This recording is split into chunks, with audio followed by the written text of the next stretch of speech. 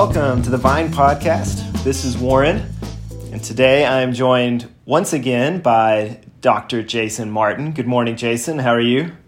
Hey, Warren. I'm doing good. It's a busy week, but I'm glad we could find some time to talk a little bit. That's right, yeah. And we're also joined once again, welcoming back to the pod today, a friend of the pod and friend of the Vine, I think we can say, Dr. Jude Austin. So hello, Jude, and welcome back. Thanks for having me, man. I'm excited to be back. I'm excited to be called a friend, you know? Yeah, well, I think last time you came on, you had been on the pod multiple times, so you went to friend of the pod status, but now you've preached for us as well. So you've been elevated again. Yeah, basically. Yeah. Mm-hmm. You're like a cousin of the Vine or something. I don't know. Yeah. So Jason and Jude are both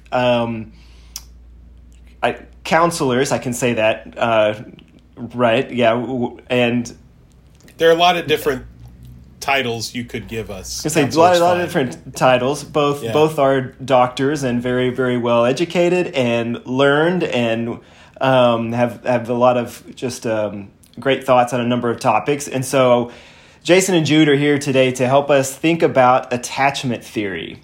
And we're going to talk about attachment theory and how a person's attachment style may impact not only how we connect to each other and to other people, but could it even have an impact on how we relate to God, how we connect with God, maybe even how we view God. And so if you're thinking, I don't even know what attachment theory is, that's where we're going to kind of start just in a minute. We'll give kind of a brief overview of it. But this is a topic that just the idea of attachment theory is something I kind of became interested in when my wife and I went through training for foster care. And so, if you're going to go through training for foster care, obviously, any kid who comes into the foster care system has been through some type of trauma. And so there's a lot to learn about trauma-informed care and other topics, one of which is attachment theory and attachment styles and how that may impact a child's connection to whoever their caregiver is. And so that kind of began sort of my interest in this topic. And then there was actually a comment that Jude had made last time, and I could have gone back and done the deep research to see what exactly this comment was. I didn't do that, but it has stuck with me because there was something that Jude, you had said about attachment style and kind of our connection with God. And really ever since then, I've thought we need to come back to that in a podcast episode and explore that a little bit. So that's what we're going to do today. And so to get started with that, I want to just kind of hear from one or both of you. Maybe y'all can help us go and just do kind of a brief overview of what is attachment theory. Let's just start there. Ooh, it's a great question. Jason, do you want to take it? I have some thoughts. Why don't you go first? I have some thoughts as well, but I want to. You may say what I was thinking. Go ahead. Okay, so I like to think of theory, just in general, as somebody trying to make sense of reality, right? Somebody trying to make sense of what's going on in front of us, right? And so to me, the theory is that each person has something or someone that they're attached to, a primary caregiver. They could be healthy, unhealthy, mixture of the two, whatever, right? But the idea was that attachment we form towards that person, right, will then ultimately impact how we think, feel, and act in other relationships. It kind of starts a pattern, right? And so the theory is that attachment will mimic itself or mirror itself or parallel itself throughout each of our relationships. That's my thought, my idea. What do you think, Jason? Does that make sense? Yeah, well, as Jude was saying, theory is a way of understanding. And so it's not necessarily universal. If it was universal, it would be, like a law of physics or something. And so, but it is applicable more often than random. It's applicable more often than just guesses as to what's going to happen. And so the way that applies to attachment theory is that we've learned through research, but I think you can see this just in anecdotal observation as well, that children from a very, very young age, maybe even beginning in utero, but certainly in infancy, begin to develop these, they begin learning lessons about safety and about security, and those lessons teach them who am I and what is my value and what is the world around me and how safe is it. And so everybody develops in this theory, everyone develops an attachment style in childhood.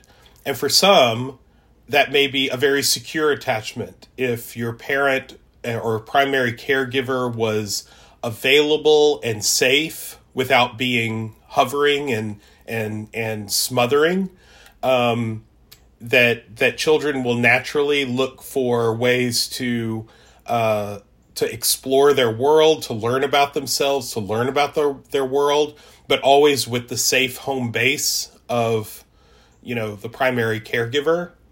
And when that is disrupted or when that occurs in a problematic or traumatic manner, that creates problems later on for feelings of safety, security, and just a person's ability to trust other people, but also to trust themselves.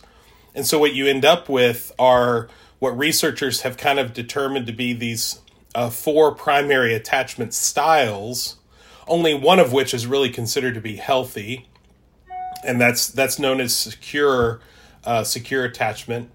And the others are some variation of ways of keeping the self safe. And when I say safe, I don't just mean physical safety, although that can come into play, but more commonly emotional safety. And so you end up with anxious attachment or avoidant attachment, or what's called disorganized or chaotic attachment. And so all of those attachment styles, kind of manifest themselves in our relationships as we get older.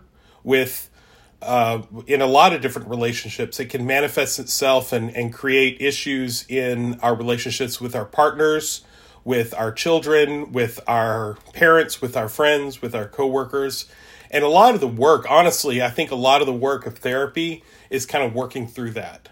Because the reality is, while we could identify that, I think I've seen some research that says about 58%, so just a little bit more than half of all adults have a secure attachment.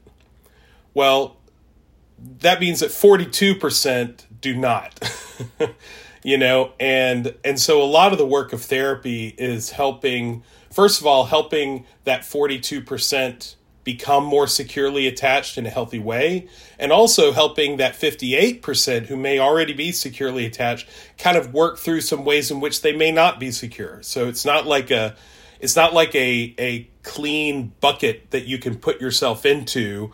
It's kind of like on a spectrum, So even people who may be who may be relatively healthy, relatively secure attached, may have some insecurities, may have some anxieties that pop up periodically. Sorry, go ahead, Jude.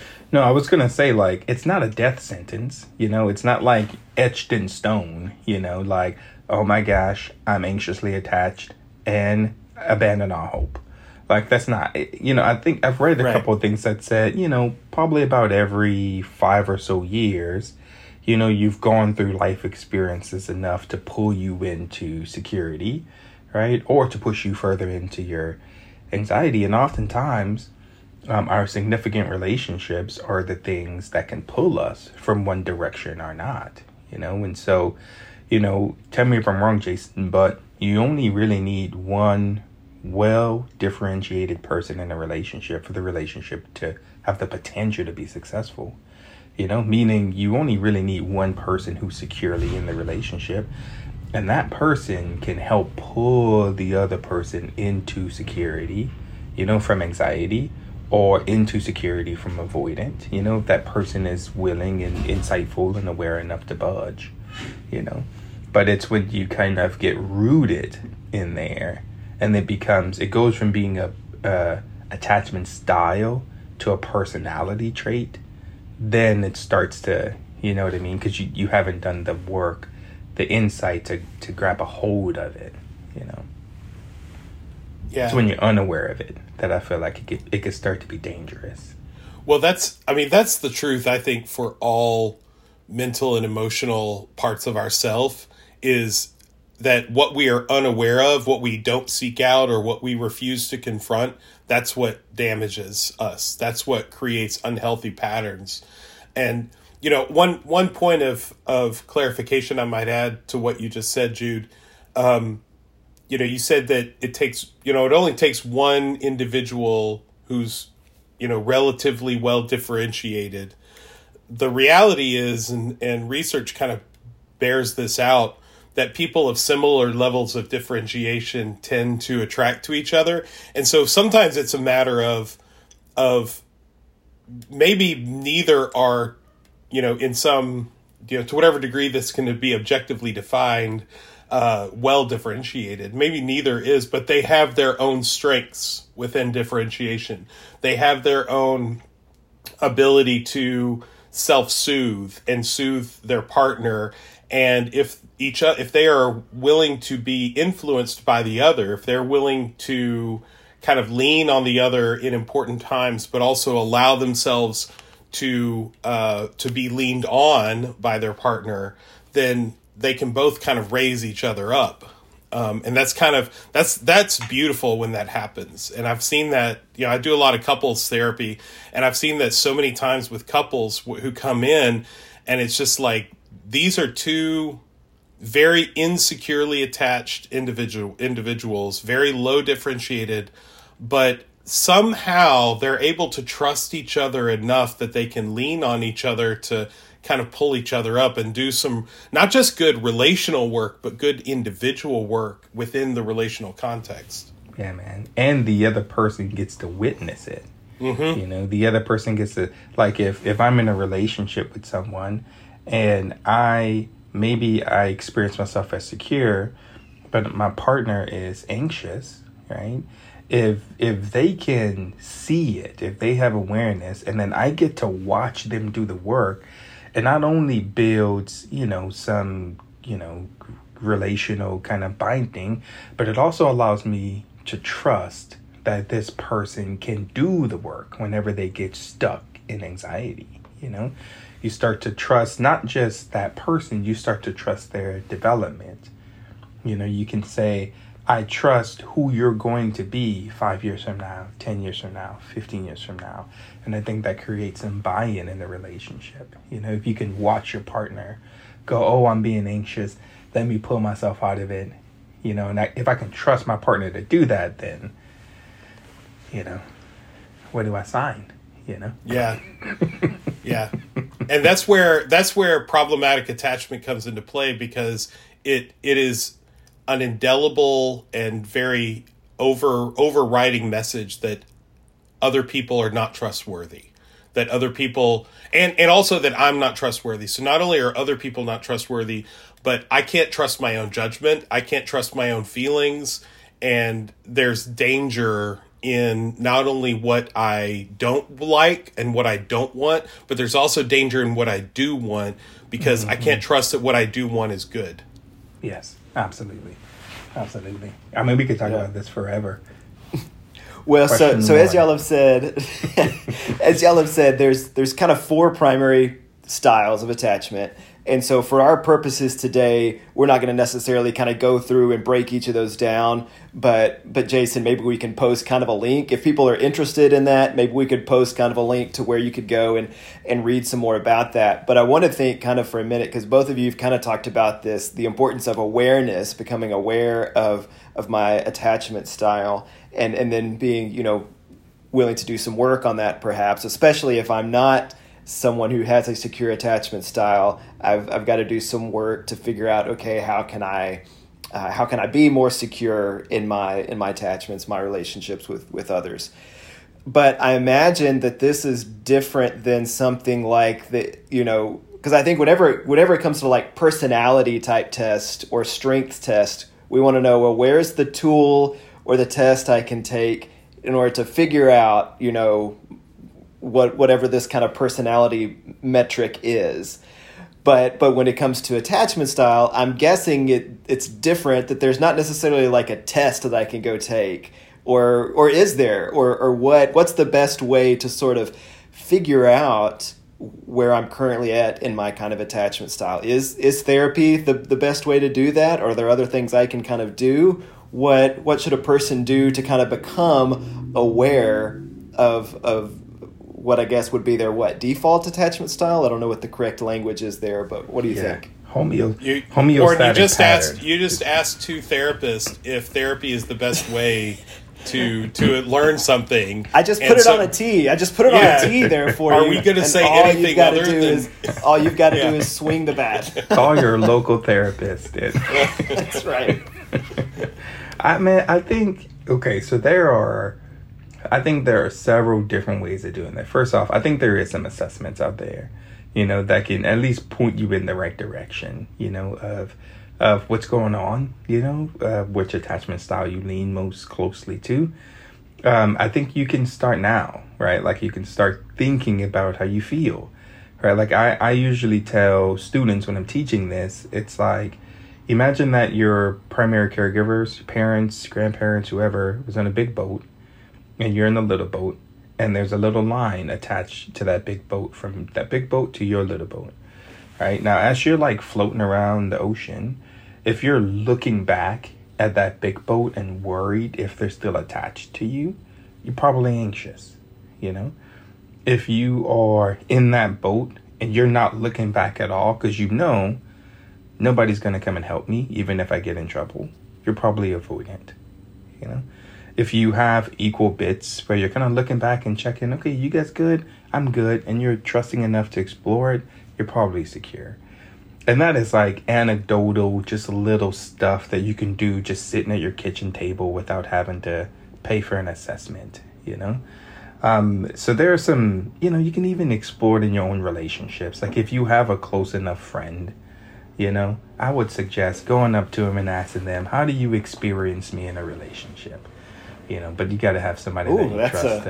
I know. That's a vulnerable question. It's a vulnerable question, man. Don't ask. I ask my brother all the time, and he's not kind. My brother is not kind. I love my brother. A sibling may not be the one you want to ask. Sibling may not be the a parent may not be the best. Even a partner, may not be the best person. But you have people around you who could tell you like, you're a little bit anxious. Like, what I mean. But therapy is definitely, because these attachment styles, they don't happen in a vacuum. It's not just like you sitting in your living room anxious. Like it is a relational kind of thing, and so one of the good things that therapy does is that it puts you in a room and it puts you in a relationship. Hopefully with somebody who's differentiated enough to go, hey, do you know, like when you do this, this is how I experience you, or this is how, you come across, or, where you can get some feedback or a mirror held up to you. So, yeah, it's an assessment will work, but it's the relationship that I think is changing, and even in some cases corrective, or corrective emotionally. You get to taste trustworthiness, in a way that's safe, or feel uncomfortable or feel threatened even, but in a way that's safe, Yeah. Well, I'm curious because especially as we keep talking about, because you were talking about this kind of anxiousness coming up in relationships, and so our church has done a lot of Enneagram stuff in the past, and I know there are some numbers in the Enneagram, specifically like a 6 in the Enneagram, that has a lot of fear and kind of anxiety oftentimes connected to it.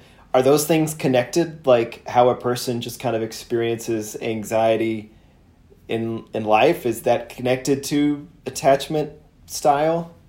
Yeah, I mean, I think the theory, and tell me if I'm wrong, Jason, but I feel like the theory, it has a perspective that, yeah, a lot of our diagnosable issues can be related back to these attachments. You know, if you need something from your parents, or if you need something from your caregiver and you don't get it, you can experience that as anxiety throughout your life. And you can be anxiously looking and wanting for that thing. If you don't get that thing fast enough or enough, that can lead you towards depression, you know, because you're just not getting what you need over a long period of time, you know. And oftentimes it's not the thing that causes the diagnosable problem, but it's our creative solutions to those things that cause the, you know what I mean? So it's like, I'm not getting what I need. Because we start building kind of unhealthy ways of seeking the things. Exactly. And that's where problems come. That's where problems come. A lot of diagnosis really, I think, can be better understood as problematic ways of getting our needs met. And sometimes they were effective and healthy ways that became problematic over time. But a lot of mental health diagnoses can really be seen as unhealthy ways of attempting to get our needs met. Yeah, and a lot of these needs come from our attachment needs. You know? Mm-hmm. Yeah, whenever we say needs in this context, we're almost always are talking about attachment needs. Almost always we're talking about, needs of connection, needs of empathy, needs of affection and reassurance, those kinds of needs. Validation. And people will oftentimes choose misery at their best attempt at getting their needs met. Like they will most oftentimes choose misery at their best attempt, you know. And you're asking them, why are you doing? Just stop it, you know. But that's the first thing I say in therapy. Just stop. But it's is that effective? It's been working. No. People. Why do you think that is? Why do we turn to misery? I don't know, man. I think it's because sometimes we don't even know we're miserable, you know. Like the patterns that we find ourselves in, the choices we make, can feel so comfortable that we don't even know it's dysfunctional. And sometimes when you are in function, like when you're in a healthy relationship, that feels dysfunctional. You know, when you it's just like our relationship with God. I know we're going to get to it, but sometimes when somebody just says, "No, I'm here. I'm not going anywhere. Like, I'll love you forever. I'm not going anywhere." That can be the most terrifying thing ever, you know, because you start to think, well, I'm going to mess it up. Well, it's going to be me. You know what I mean? It's just way more nebulous than, oh, I'm getting what I need. I'll sleep tight. Like, no, it's not that at all. You start getting worried. Any kind of, for someone who has not had very good attachment experiences, especially if they've experienced trauma, the idea of like a secure attachment or a healthy relationship is so foreign to them and so difficult to accept or grasp that it's like, well, if I'm in a bad situation, I may think, yeah, I'm miserable, I'm anxious, I'm, in this dysfunctional place, but I know it. I'm used to it. I understand it. And so the phrase that comes to my mind is, the devil you know is better than the devil you don't. And so if I make a change, I have this promise, or, people are telling me that things will be better, and maybe I can see the logic to that, but I don't know that for sure. And like Jude says, I may mess things up. Other people don't know how much of a screw up I am. Other people may not necessarily, maybe I'm a fraud and I'm not really as capable as they're giving me credit for. And so I'm just going to choose misery because I don't want to take the chance that trying something else, as possibly reparative as it might be, is going to be even worse than the misery I'm experiencing now. And even then, it may be even worse because I've given it a try. I've actually put forth the effort. I messed it up. And so now I have the proof of how miserable of a human being I actually am. It's not just hypothetical. And so that fear keeps us where we are. And the same could be said for success, like for if you are, so like a common thing that happens in couples, right, is you have somebody with an anxious attachment style, and they usually will date and marry somebody with an avoidant attachment style, right? Because the patterns are so familiar. If I'm anxious and I have to chase somebody, I grew up doing that. Like that's my safe, that's my blanket, And if I'm avoidant and somebody's chasing me, that feels right. And it's perfectly balanced and completely unhealthy.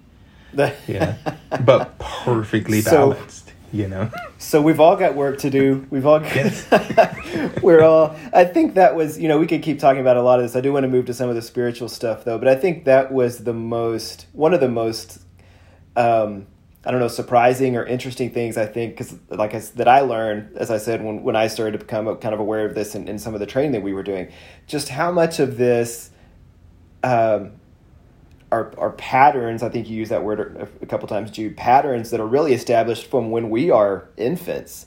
And I think part of it is that, like, in some ways, I think that's frustrating or maybe even a little scary that, like, these are things that I had literally no control over as an infant, that are now patterns that are established. But then it's like how it's on us though to take responsibility for ourselves at some point, right? And so for sure. I've got a lot of other thoughts and questions there around parenting and how we go about figuring out some of this stuff, and because then when I learned this, I was like, man, so I've already screwed up both of my kids then, right? Like, I don't have any chance to fix this, but... Well, actually, I would agree with that first statement. You have indeed already screwed up your kids, as all of us as parents have by now. However, but you can fix it. Yes, it can be. And helped. I think that's the helpful thing to know, is that whether it's for yourself or your interactions with others, when we work on these things for ourselves, about ourselves, it does impact not only us, but those who we're in a relationship with. And I have seen, there are several ways, like you said, Jason, that we've all messed up our kids. But it was interesting to me that I would notice, because Banner, I would notice that Banner, when we're at a playground or something, he's able to go play independently, and then he'll come do the check-in every once in a while, okay, you're still here, and then go back and play independently. And I was like, okay, that's a good sign. I haven't totally ruined him. So we could do a lot of other stuff there. But I do want to talk about the spiritual aspect of this for a while. So I'm just curious to hear y'all kind of speak about, because we know how this impacts our relationships with others. From a Christian standpoint, how could a person's attachment style impact how they connect to or see God? Like, would it be just obviously very similar that if I'm anxious in my attachments to other people, that I'm going to tend toward having some anxiousness in the way that I see God or relate to God? Or what do y'all think about that? Well, I think some of it goes back to the fact that, we refer to God as the Father so often. And so there is a parallel that a lot of us have in our minds, whether we, necessarily, like this comparison or not. But we compare God to a parental figure, which I think sometimes is problematic, but most of the time I think is probably a fair and apt metaphor for God. And so I think as we were talking about with attachment early in life, attachment has to do with the safety, the security, the the helpfulness of our primary caregivers. And so as we develop this attachment style to those primary caregivers, it then gets applied to the other people that we depend on throughout our life, such as our spouse primarily. But I think God also would fall into that category, that as we, talk about God, even if we didn't use the word Father to refer to God, we do refer to God as an entity that we rely on, that we depend on, that is responsible for our well-being in many regards. And so the attachment style that we develop is necessarily, I think, almost unavoidably going to apply to God. And we may read all sorts of things in the Bible about the nature of God, about the love and grace and forgiveness of God. But if we have a problematic attachment, then we're always going to struggle with that, either struggle to really accept it or struggle even to read it and interpret it in a loving and caring way. Yeah, man. Yeah, I think, to piggyback off of that, I think the work comes where you figure out your relationship to the ideal of father, right? The ideal of a shepherd, right? The ideal of being led. Like, what's your relationship to those ideals? Because I think that kind of stuff will impact how you see God, I think, honestly, like, as a dad of 2.5 boys, my wife is due literally any day now. We have 3 boys. I feel this pressure, and it's a motivating, striving kind of pressure, right? To build a relationship with them that I want to see paralleled in their relationship with God. Like, I in some way, I feel a sense of responsibility to treat them as if God was sitting in front of me. Be in awe of them and be curious and be humbled by them, but also teach them to do those things with other people, including God. And I think sometimes it's safer to run away from that responsibility. I think the more I'm maturing in my faith, the more responsibility I'm taking over that relationship and over these ideals, And to some people, especially, listeners who grew up with an unhealthy relationship to God or who experiencing a lot of church hurt, you can have this kind of, I don't know, almost like a traumatic response or whatever you want to call it towards that relationship. Some damage, some scar tissue in there, and so you're not responsible for what happened, but you're responsible for how you respond to what happened. And I think sometimes we have to, if we're going to grow up as Christians, if we're going to grow up in church, I think we do have to take responsibility for, well, what does this mean? Our one of our lead pastors, Austin, this weekend, he said, I think sometimes when I'm most unhealthy, I say my father judges me. But when I'm more secure, I think, how blessed am I to have the judge be my father? And it's just that little switch that I feel like pulls you right from anxiety into security. If you can battle with the idea of trustworthiness, if you can battle with the idea of father and being led, and we could talk about this for hours, but yeah, it's Well, I think it's I've used, I think it's Psalm 139 that I've used with different groups before, because I think you read that. I think that's the one where David is saying, you go before me and behind me, you're never away from me. If I go to the tallest mountains, deepest valleys, you're there all the time. You're never away from me. You know my every move. And it's interesting to sort of hear different people's response to that, because some find great comfort in that, and some hear that and think, oh man, that's too much, which I think speaks to what you're saying. And we talk about these different views that we have of God. And a lot of times our view of God shifts or changes over time. And, whether it's a loving father or angry judge, or some might even say tyrant or Santa Claus type figure, whatever it is, kind of the image of God that we have, or loving mother, if some, I think, can picture God and envision God better that way, that especially in our kind of history, most of our images of God tend to be male, or have male imagery attached to them. But I've always kind of typically thought about all of that primarily as a theological exercise. But I think what this has sort of helped me to think through is that there's other stuff going on that impacts how I come to Scripture, how I read Scripture, how I relate to God, and that theological exploration is part of that. But there's also all this other stuff going on that has a great impact, I think, on how we view God and how we connect to and relate to him or her. Mm-hmm. Yeah, and the same for the community, same for the community.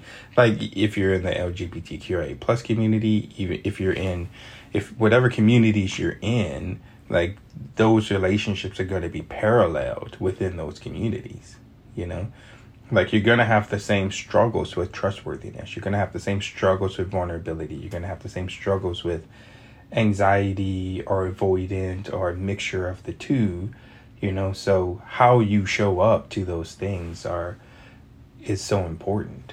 You got to do that work. I think about the just the power, the spiritual power that I have learned about in the African American church in the late 19th, early 20th century, moving into, the mid 20th century and the civil rights movement, about there was legitimate lack of safety for them. And yet some of those churches were some of the most powerful, spiritually robust and strong entities in our country. And so to me, that really speaks to, the power of, how that kind of secure attachment to God, so to speak, can overpower even the most devastating and traumatic sociocultural, environments that we may find ourselves in. Mm-hmm. Mm-hmm. Yeah. True. Yeah, I grew up in one of those churches, my grandpa's church, and it was like, I played guitar in his church, and it was full on like red carpets, 4-hour, masses, lunch, somebody's cooking in the back. My grandpa couldn't stop talking. I'm like, amen, man, amen. God. I'm me and my brother trying to play him off, It's just, but it's just like such like an award show or something. I'm like, hey, and somebody passed the offering plate, golly. But it's more than just like a place you go to worship. It's like, it's the image in your mind that you carry with you throughout the week that provides such a source of attachment that even in an insecure environment, you can still find attachment. And that's the thing that I feel like carries you through relationships functionally, emotionally vulnerable and secure. Like even in those situations, you can still find some security. And I think that's why it's so important for churches to be safe places. Particularly for vulnerable populations. Exactly.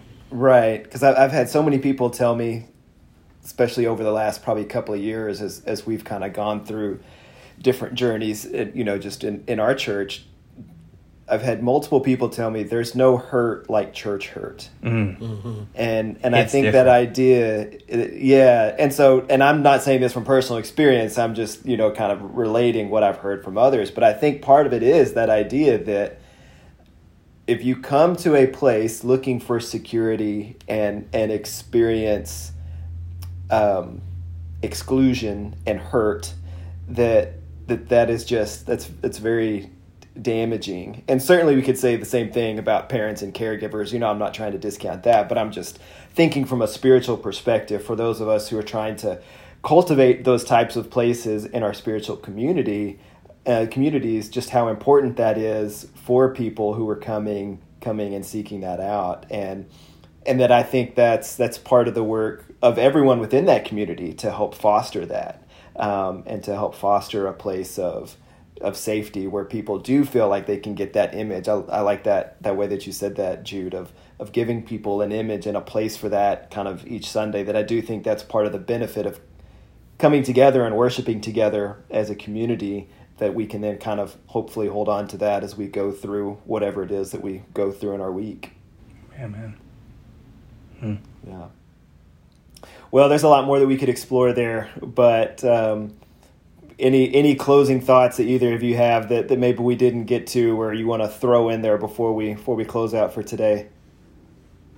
Well, I'll give Jude the last word, but I do want to suggest, and Warren, we had a conversation about this a couple of days ago, but I'm a big advocate for universal counseling and psychotherapy. That I feel like there is an